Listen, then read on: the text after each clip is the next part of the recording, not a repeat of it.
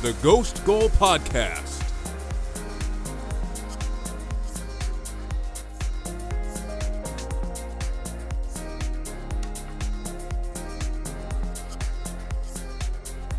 It's a sad day for Chelsea and Arsenal fans as the worst possible outcome from the Manchester United-Tottenham game has come to pass.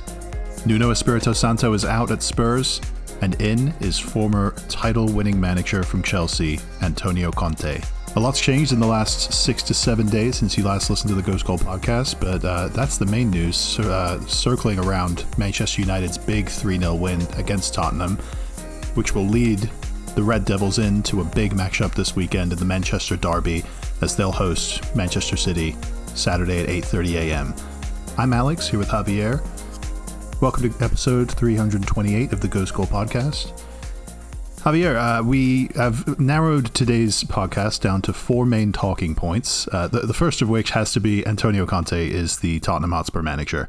I don't think either of us foresaw this time last week. If anything, the rumors seem to be him going to Manchester United. I thought he was going to go to Manchester United. I mean, this was just shocking news and absolutely the worst turn of events because, yeah, Conte at United would have been scary, but I don't know if that would have really been the best matchup.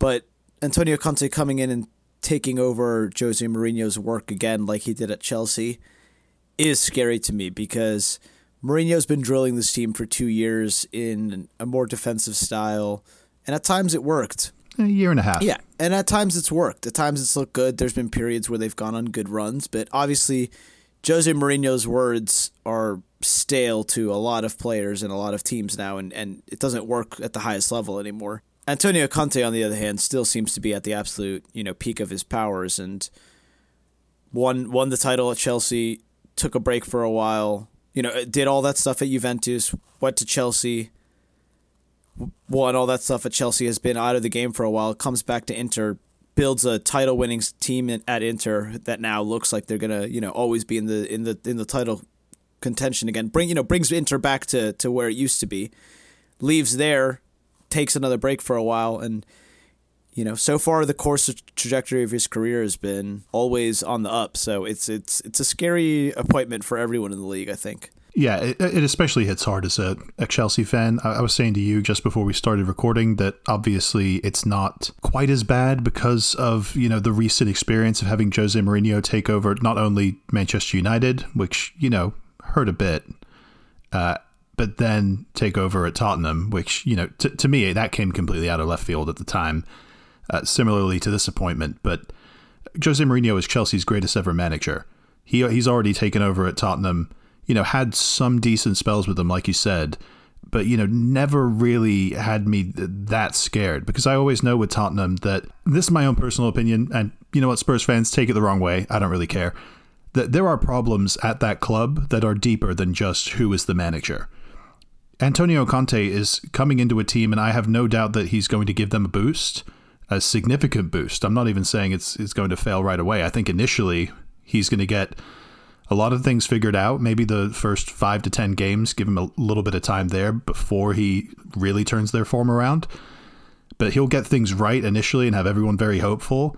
But I think his own record at certain clubs, Chelsea mainly, and also Tottenham's record and reputation as a club lends itself to the idea that eventually it'll get stale coming from Antonio Conte as well. It happened at Chelsea. I'll always remember the great 2016-17 season, the season where Mourinho came in at Manchester United, Pep Guardiola came in at Manchester City, and Conte came in at Chelsea. And, he beat Pep Guardiola twice in a season. He was the first manager to ever do that, do the league double over him. And, obviously had like 90 plus points and a bunch of goals and a great defensive record once he switched to the 3-4-3.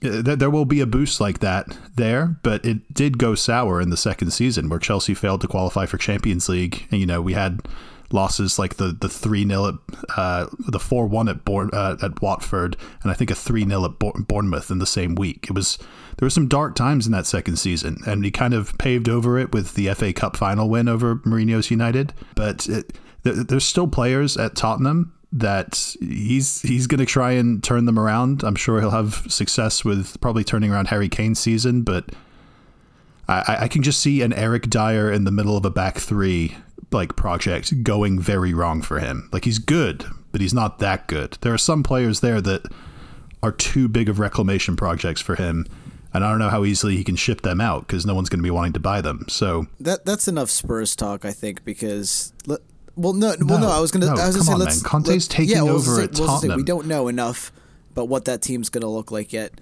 You know, Well, let's talk about it. Let's talk about it. Harry Kane has had a terrible start to the season. Conte will turn him around. He will get him scoring goals, and that move for Conte will potentially get Harry Kane to stay at the club. We're going to talk a statement more of intent about Antonio Conte, but I want to talk about the 3-0 that they just lost.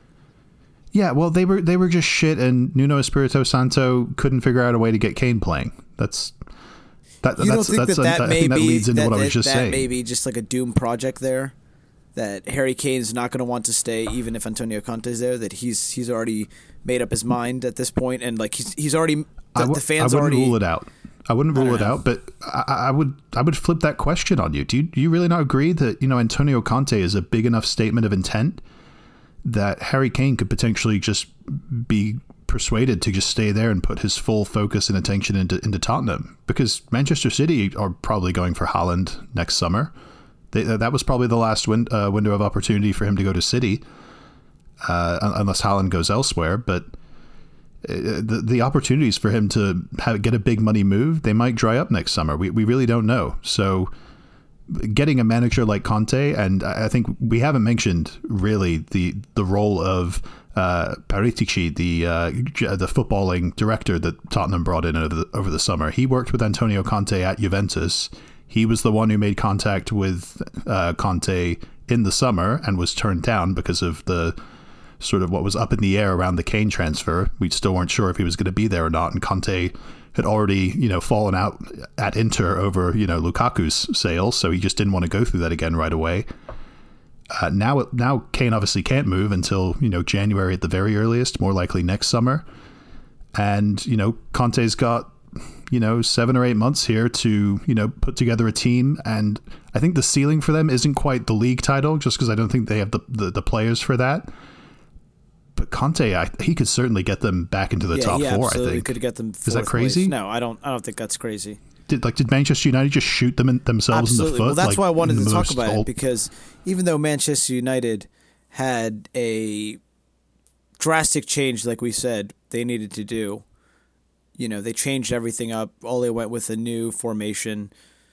He played a 3-5-2 with Cavani and Ronaldo up front. No Pogba in midfield. But he played McTominay, Fred, and Bruno, and Shaw, and Shaw is just so much better as a wingback, I think, than when he's in a back four, like when he plays for England. Manchester United looks so much better, and United fans are very excited after that victory, thinking this could be a way to salvage our season. But at the same time, I don't think you could take any way away from that. I was going to say, at the same time, this is such a Pyrrhic victory. Because they should have been getting Antonio Conte. Like, what are you doing? Like, you're beating this team 3-0, and you think that just because you got a formation change, it's going to change your entire season? I honestly think that it's putting tape over, like, running water and thinking that everything is fixed because the leak isn't leaking right now. But, in a few weeks here, I could easily see, just even in this next game when they play against Manchester City, if Manchester United get blown out again, it's back to square one for them. So yeah, I mean, if that's Chelsea that get beaten 5-0 at home by their biggest rivals, and you've got Spurs coming up next that could also be on the precipice of firing their manager and looking for the same guy you're looking at.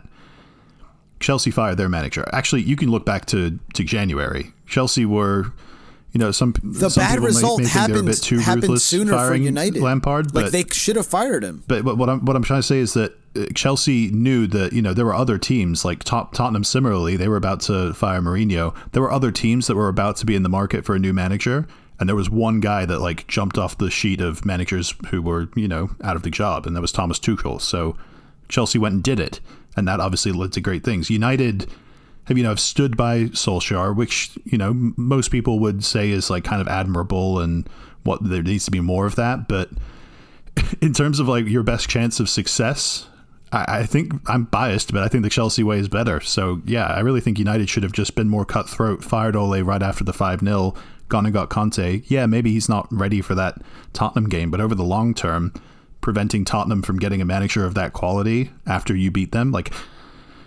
it's somewhat of a big 3 points for Manchester United because they really needed it, but they didn't really have to be that good to get it. They could have, fired Ole and brought in Conte, but they didn't make the move, and Spurs end up doing it. So we really should talk about this next match for Manchester United. They did have a Champions League game in midweek. They came from behind twice against Atalanta in Bergamo. With 2 great Cristiano Ronaldo goals to draw 2-2 and stay top of their Champions League group. But this weekend, they're going to host Manchester City, who, have had some rough league results of their own, but I would still say they are solid favorites going into the early kickoff on Saturday morning. I mean, where are you kind of leaning in this game? Them losing 2-0 to Palace was very surprising, and Crystal Palace played very, very well, so... I mean, I know that they had a red card, but they were already down 1-0 at that point, and Palace were playing pretty well. I mean, they stayed in that game the entire time, and the red card was also like kind of bullshit. Yeah, it kind of was. The same thing happened in the well, actually, I guess it's what your opinion on those kind of fouls is, but the same thing happened in the Arsenal-Leicester game when Johnny Evans just kept a hold of Aubameyang in the second half on one of those plays. And right, exactly. You just want consistency on those types of goals. So kind of unlucky for City, but yeah, like you said, Crystal Palace were just amazing out of nowhere. I guess Crystal Palace do well going to the Etihad. I have to make note of that for the future. They've got 2 wins in the last 3 or 4 years there. So, but I still don't think that really has an effect on my opinion of Manchester City going into this game. I just haven't seen enough from Manchester United over the course of 90 minutes in the last 2 or 3 games to really be convinced that they can beat Manchester City. City tend to up their level for these games. Yeah, they get called out by teams like Palace and Southampton every now and then, but for Manchester derby, I just think like the Fodens and the Grealishes and the De Bruynes of the world, they're going to show up for that game. They played pretty well today against Bruges and won 4-1. So no, I agree with you, and I think this might be the type of game that United are going to need to damage control. They don't want to lose this game badly. If it's like a 2-1 loss, it's not the end of the world. But if they lose this 3 or 4-0, get blown out again, then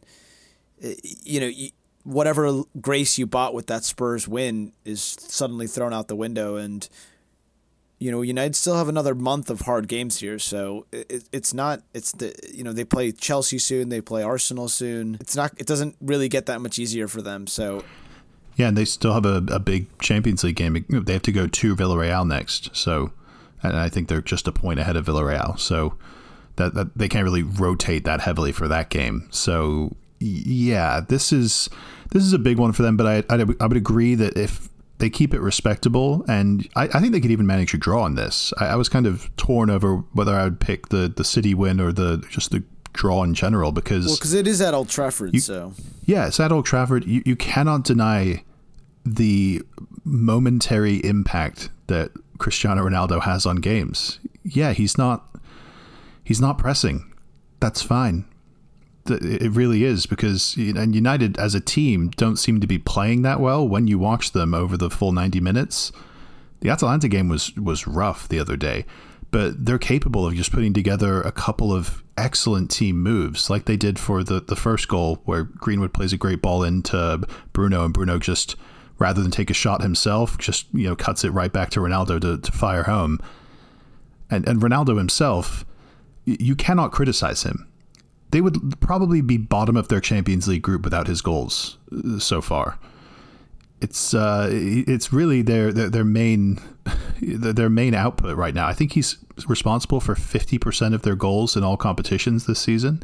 Like, to put that into context, Chelsea, I think the Cobham graduates, the academy graduates of Chelsea, There's been a ton of them that have scored this year. Mason Mount, Callum Hudson-Odoi, Reece James, plenty of others, Trevor Chalobah. They've only accounted for like 30% of our goals. Yeah, but like I don't know. Like that just shows how reliable, like how much they rely on Cristiano Ronaldo. It's if there's one injury or something in the game. No, because see, they'll change how they play. But yeah, I don't believe that. I think they'll change I'm not completely discounting the other players on the team, but right now I'm just saying when he's in the team, the way they play, when they Cristiano are very Ronaldo is reliant on your him. team, you have to play him, right? That's number one. Yeah. So if that's the baseline, you have to play this player. Then that means you have to play the entire team based around him because he's the first player on the team sheet and he's the most important player, and everything goes through him. So yeah, obviously he's not failing. No, he's not. But what I'm saying is, when you do that, so far in the last couple of seasons, it hasn't shown like that's going to win you a title. They barely made Juventus top four when he scored 29 Yeah, but that's not the question right now. The question is, do you think they can get a result against City? No, I don't think so. I think City win 2-1. You jacked my result. I'm going to stick by it anyway because I think I'm sure of it now. Yeah, 2-1. 2-1 Manchester City. The 3-4-3, I do want to hit on that very quickly. It could even be 2-0 City because I could see Manchester United not getting the ball at all and just having like 30% possession or 35% and City just absolutely tearing them apart because I anticipate that. This United side set are not pieces still exist. But when Cristiano, exactly, and that's why maybe they'll get a goal and they'll play on the counterattack. But you know that the way that Rodri's been playing this season, he's been snuffing out a lot of those counterattacking teams and a lot of those opportunities. And I think that they're not going to be down to 10 men in this game. You know, I think that like I said, Pep still has shown that he's a fantastic manager and gotten players like Bernardo Silva, who last season seemingly was maybe going out the door. There were rumors that he was going to be leaving over the summer. He wasn't that great last year after being their player of the season the year before. Already now he seems to have adapted to a new center mid type role where he's just as tireless as he was 2 years ago and looks just as amazing as he did before. So Pep Guardiola is still an amazing manager, can still turn players into... And I'm excited to see what he turns Grealish into eventually, you know, because as of right now, the Grealish who was on Villa was better and more exciting than the one on City right now. But I think it's going to take some time for that to change and adapt. But, you know, this City team is going to There's no black and white answer to that one. Yeah. Because Grealish has been good for them, but it's more of like a chemistry / balance question. And that only comes with games played. You know, Foden years ago, like 2 or 3 years ago, was probably good enough to be playing about as much as he is now. But he was slowly sort of like worked in and they found the right balance for where to play him and which players to combine him with. And, you know, that combined with his youth kind of demanded that. But I just want to go back to Rodri real quick because, like I said, with Manchester United's 3-4-3, the benefits that will have for Manchester United defensively, I think aren't going to be. They're not going to be that big because Manchester City, when they play with Rodri in a 4-3-3 and Rodri is sitting at the base of the midfield, yes, he stays in midfield when they have a ton of the ball, like kind of anticipate they're going to in this game. But he also has like a great knack for just knowing when to just shift back when, you know, Laporte or Stones or Dias need to cover out on the wide areas on counterattacks. He knows exactly when to drop in and basically make Manchester City into a back three as well. And a back three of Stones / Diaz, Rodri and Laporte, I think that's good enough for the most part to snuff out most of those Manchester United attacks. So, well, Laporte got red carded, right? So he's not going to be here. Oh, true. Yeah, okay, so he won't be in. But I mean, even then, Stones. I don't know. Stones and Dias isn't bad. Varane looked excellent in a back three. I think that might be a factor. But he's out for a month. He's out injured. That's pretty big. The one that stood out in the Atalanta game was actually Eric Bailly came in and he was just covering for Maguire. He was just making up for all of Maguire's mistakes for 90 minutes. So Maguire is the big issue now. He is, I mean, I sound like a broken record here. He's playing injured. And on top of that, it's causing him to play like complete shit. So, United are going to have to find a way to cover for him significantly because Manchester City will for sure be, focusing or targeting him for most of the game. That game's going to be Saturday at 8:30 a.m. We both say 2-1 Manchester City. There is a game Friday at 4 p.m. that I just want to mention. I'm going to say 2-0 City, actually. I think 2-0? Yeah, okay. I think City get a clean sheet. I'll stick with 2-1 Manchester City. There is a game on Friday at 4 p.m. Southampton hosting Aston Villa. We don't really have time to really preview that one. Don't have a ton of time for previews in general today, so let's just move right along. The Saturday 10 a.m. or 11 a.m. game, since the clocks went back in England and not here. Brentford hosting Norwich. Chelsea will host Burnley, which, kind of anticipate a win for the Blues in that one. We'll leave it at that. Crystal Palace will host Wolves. And to close out Saturday, Newcastle will travel up to Brighton, still without a new manager. Newcastle that Palace-Wolves Wolves game should be pretty fun. I'm looking forward to that one. Yeah, very fun. Wolves are in very good form. Palace are as well. Should be a good If I was going to give advice to a neutral, I would say watch that Crystal Palace Wolves game over Chelsea Burnley. But, that may go without saying. Sunday, we've got a nice little 9 a.m. slate of games as Arsenal will host Watford. We'll stay on this one for a second, just because I have to pay the piper. After saying there was no chance of Is this Arsenal, our talk, Alex? Are we sitting down right now? Is this what's going on? We're going to sit down for a chat? Yeah, we're having a little chat, Javier. Okay. We need to talk. I'm pulling on my chair.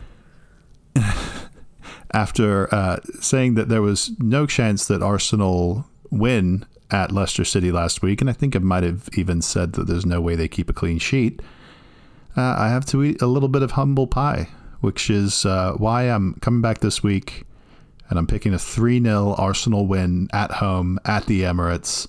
Arsenal Stop are it, back. Alex. No, Arsenal Alex. are back, Javier. No. This you guys is not are back. how this was supposed to go. You guys finally have a spine. You turned this on me. No, you were supposed Aaron to Ramsdale apologize. is the best but you were going to say in the that league. it's going to be a really difficult game and it's going to be a draw because No. Ranieri it's has not. turned the team Watford around. are shit, Javier. Come on, you know this. Yeah, they lost 1-0 to Southampton. So Yeah. at home. And you guys have a defense now. Aaron Ramsdale is the best goalkeeper in the what the league. He's fuck got is the Josh save of the King gonna season do? so far. He does. You've got Gabriel. You haven't been listening to me when I've been spouting about Ramsdale. You've just Thomas Partey? You've been thinking that I've been going crazy right now, Alex. You're putting words in my mouth. I'm finally agreeing with you. Emile I'm Smith saying Rowe, you guys proved remember? it. You went to Leicester. Nobody stopped you Emile played Smith well Rowe. for 20 minutes, and then you hung on, and you played well defensively, and you kept them out. And that's impressive to me. That's what we did at Brentford. But it was against a better team. So good job, Arsenal. You guys finally have a spine. You have a defensive identity and solidity. Gabriel was a monster. It wasn't a clean sheet at someone like Burnley or someone like that. You went to Leicester, and they created a bunch of chances, but Ramsdale was just better. Talk to me about that Ramsdale save on Maddison, and why is it save of the season so far? I mean, that ball was in the top corner. I thought it was in, to be honest with you, and to save it onto the bar, and then he had the follow-up save on Evans. Yeah, he had the follow-up save too, which made that's it just what makes even, it the save of the season better. So, yeah, and I mean Ramsdale, like I said, Leno even had to applaud that because he had to smile and applaud how good that was on the sideline.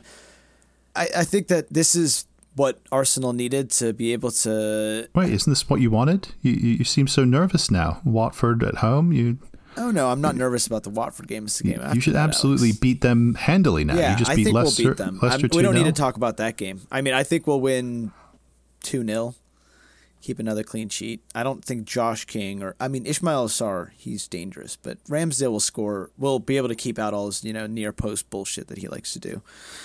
I'll say 2-0 Arsenal on that. But I'm more, we can talk more about Arsenal if we get the comfortable win against Watford, when we play Liverpool next week. But yes, Alex, thank you for paying the piper and acknowledging that we were very good. I mean, that was another. I said it that I thought that the Villa performance was one of the best performances I've seen under Arteta, but this was just as good in terms of the grit, the spirit in the team, the way that we were able to, for the first 25 minutes, we went to Leicester and dominated. I mean, I know that Arsenal have been starting well almost every game this season. Even those 3 losses we started the game well in those first 20, 25 minutes, we just didn't finish our chances in those games and then fell apart later. But it seems like now that the that seems to always be the game plan, right? Like start the game really well and then manage the game from there. And I think that's the biggest growth that I've seen in this team is learning to manage the game, learning to limit your opponent to shots from outside the box or free kicks or corners. And, for the most part, we still created the best chances. Like it seems like I don't know. They had some very good chances. Oh themselves. No, they did. But it was really just the free kick. I think kick. the expected goals for the game was something like 2 for Leicester and like 0.85 for you. That means really nothing, to be honest, because they took a bunch of you use expected goals when it does mean something to you. No. Expected goals, I would say, is important I'm not over saying like a season. That means. I'm not saying that means Leicester should have won 2-1. That's definitely not what I'm saying. Seriously, it's not at all. What it means is that you guys obviously got out to the early lead. You played, like you said, you played really well the first 20 minutes. Got out to the early lead, and then you know your capabilities and your strengths from that point. You have Gabriel and Thomas Partey playing out of their minds at the moment. And we've already mentioned Ramsdale. Tielemans. What happened, Alex, to Tielemans running the midfield? I was going to wait for the West Ham Liverpool thing, but I think...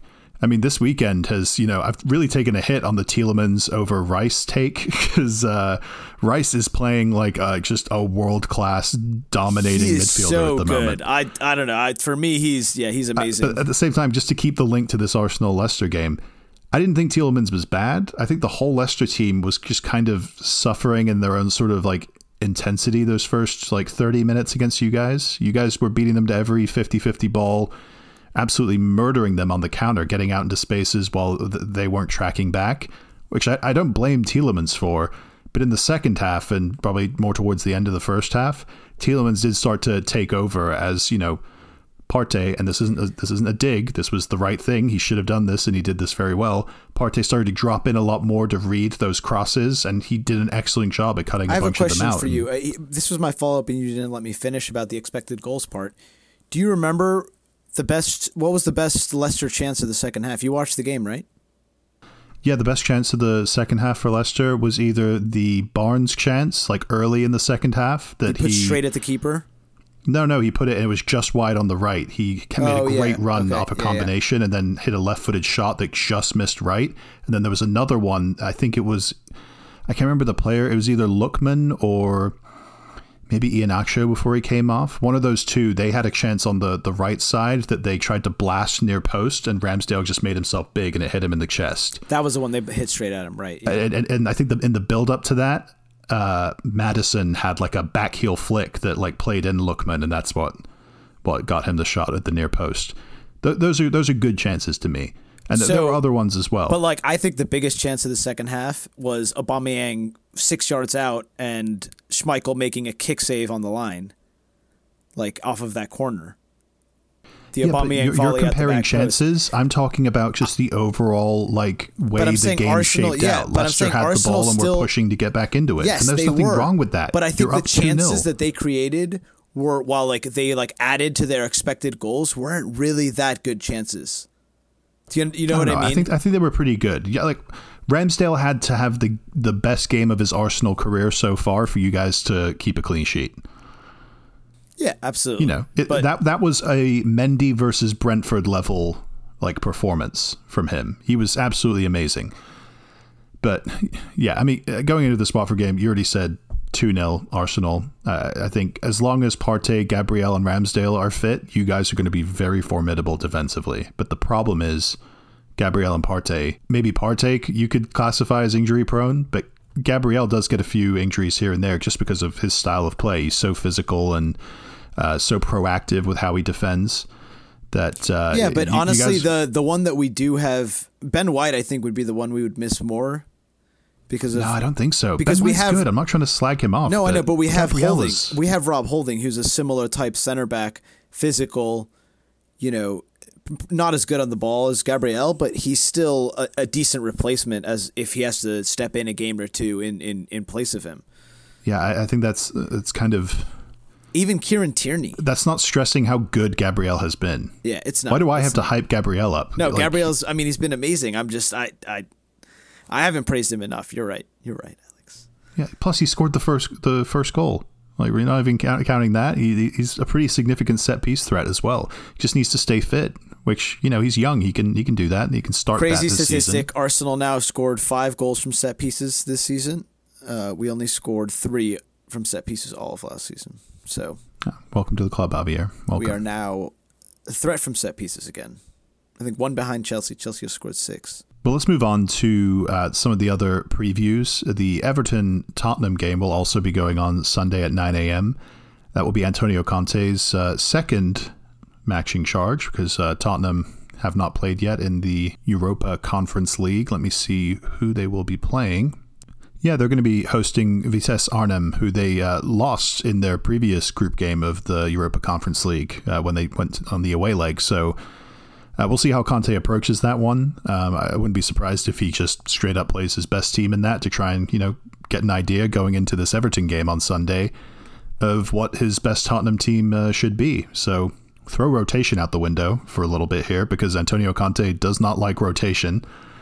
He likes to find his best players, stick with them. If there's an injury or significant fatigue in a player, then yeah, he'll rotate 1 or 2 in and out.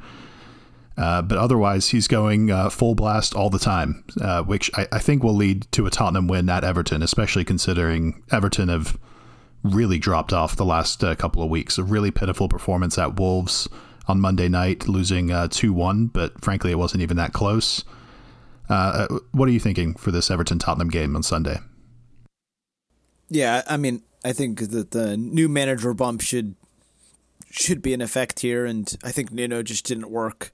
His tactics didn't work in what he wanted to do, and yeah, I'm scared of what Conte's going to do. So I can tell you right now, he's going to do some 3-1 Tottenham. 3-1? Okay. I'm thinking he's going to do some sort of knockoff of the Inter 3-5-2 that he, was so favorable towards while in Serie A. He would play Lautaro Martinez and Romelu Lukaku and really try to get them out in space on the counterattack. But with Harry Kane and Heung-min Son, I think he can get both of them, more significantly Harry Kane, back to close to their best. The rest of the team, he's got options at least. They're not great options, but he's got like different players he can play in and out. I mean, Emerson Royale may stay in the team at right wing back, maybe even Matt Doherty. Left wing back, probably Sergio Reguilon once he's fit. And then the back three, I think we're going to see an early Eric Dyer and middle center back, project. We're going to see that. We're going to see Romero. We're going to see Davinson Sanchez. I think he'll play all those 3 basically. And the midfield 3, who fucking knows? I have no idea what he's going to do with that, but maybe Højbjerg, Skip, and Lo Celso. So it's a good enough lineup, but he hasn't had much time to work with them. So I'll say 1-0 Tottenham going to Goodison Park. It will be a tough game for him for sure to start out. Also, during that 9 a.m. time slot on Sunday, Leeds will host Leicester. Are Leeds back, or was it just Norwich? No, Alex, it was just Norwich. You just piped them 7-0. They So barely beat them 2-1. So Leicester bounce back game, is that what we're thinking? All right, I'll go 2-1 Leicester away at Leeds. That actually is going to be a pretty good game. What are you thinking for that one? Yeah, I'll say 3-1 Leicester. Finally, the game that's going to wrap up the weekend and lead us into the November international break for the next 2 weeks will be West Ham hosting Liverpool Sunday at 11:30 a.m. This game's up there with the Manchester United-Manchester City game in terms of the 2 highest level of quality in 2 opponents. West Ham are on a very good run of form themselves. They will have a Europa League game between now and that Liverpool game. But hyped Villa 4-1. I mean, yeah, they were helped by the card, the red card on Konsa. So they were winning before that. It was 2-1, and then they just sort of broke away and scored the third and fourth goal once Villa were kind of hamstrung by that. So I'm not trying to downplay the credit to West Ham in that game. They definitely did very well. And like I said, Declan Rice played like a world-class player in midfield and absolutely dominated. But this Liverpool team, they're fresh off a 2-2 draw at home against Brighton after being up 2-0. They followed that up with a 2-0 win today against Atletico Madrid in the Champions League. So maybe you can think that was just sort of a blip. But West Ham away is, for me, definitely a tougher game than Brighton at home. So what are we thinking? What are the chances West Ham pull it off? I absolutely think let West Ham get a result here. I don't know if they beat Liverpool. Liverpool in such good form right now. You know, Mohamed Salah, I think Mane and Jota scored today, right? It's just everything's clicking right now for Liverpool. It's difficult to see them losing this game, you know, because as good as West Ham are playing right now, Liverpool are just on a whole nother level, right? So I want to predict a draw here, but like I have a sneaky feeling that Liverpool are going to eke out like a last-minute win. I'm going to say Liverpool win 2-1. But I think that that's a compliment to West Ham because I don't think, number one, many teams are scoring on Liverpool right now. And, you know, I know that they had that 2-2 with Brighton, but I think that other than the occasional draw here and there, Liverpool have been pretty awesome this season, and I'm not ready to stop predicting them to continue that right now. They don't have any injuries. Yeah, the two main reasons that I'm thinking Liverpool win this game, Fabinho and Joel Matip came back into the lineup for this Atletico Madrid game on Wednesday.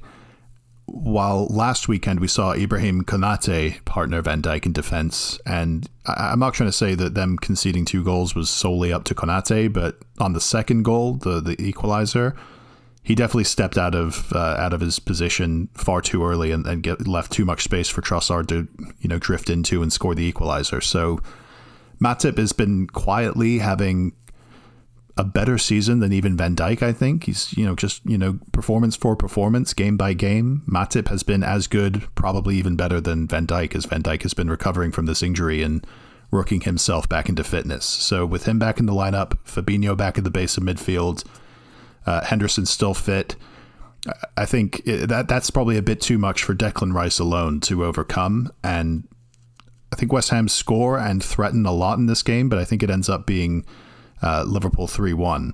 Those returning players are the first reason, and the second reason Liverpool are winning is because there's death, there's taxes, and there's Mo Salah scoring against West Ham.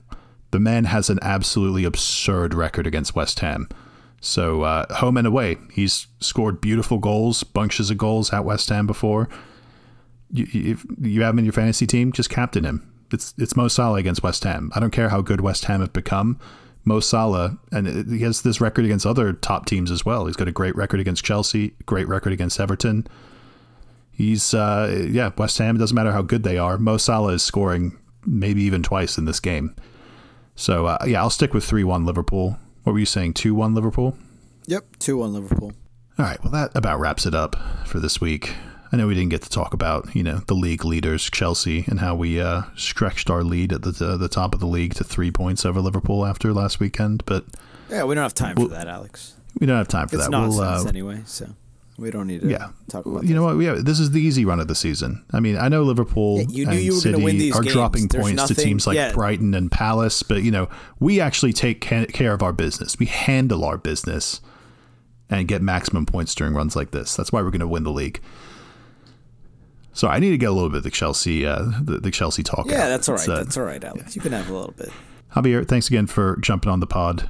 Really appreciate it. And I'm sorry I was so wrong about Arsenal. Arsenal are back. They're going to win 3-0 against Watford this weekend. Mark Scared it down. of Liverpool the week after that, though, or after the international break. That's scary. We played. Yeah, that'll be a good one. Maybe we should bring back an old friend for that one. Oh, we absolutely have to bring him back for that. He's going to be fiery as shit. Let's do it. Andrew, if you're listening, open invitation. I'll hit you up, but come back for Arsenal Liverpool, with Arsenal surging back into form. We've got to make that happen. But thank you guys for listening to this episode of the Ghost Goal Podcast. If you'd like, you can follow us on social media. My Twitter and Instagram is @ASMoss92. Javier's Twitter is @JavierRev9. And the podcast socials are @GhostGoalPod on both Twitter and Instagram. If you're listening on a podcast app that allows you to rate and review podcasts, we'd really appreciate it if you went into whatever form of rating and review process you have on that app and just dropped a rating, dropped a review, good, bad, whatever. We'd really appreciate it. It allows new listeners to find the pod and helps us grow this thing. So thanks again for listening to episode 328 of the Ghost Goal Podcast. And until next time, for you.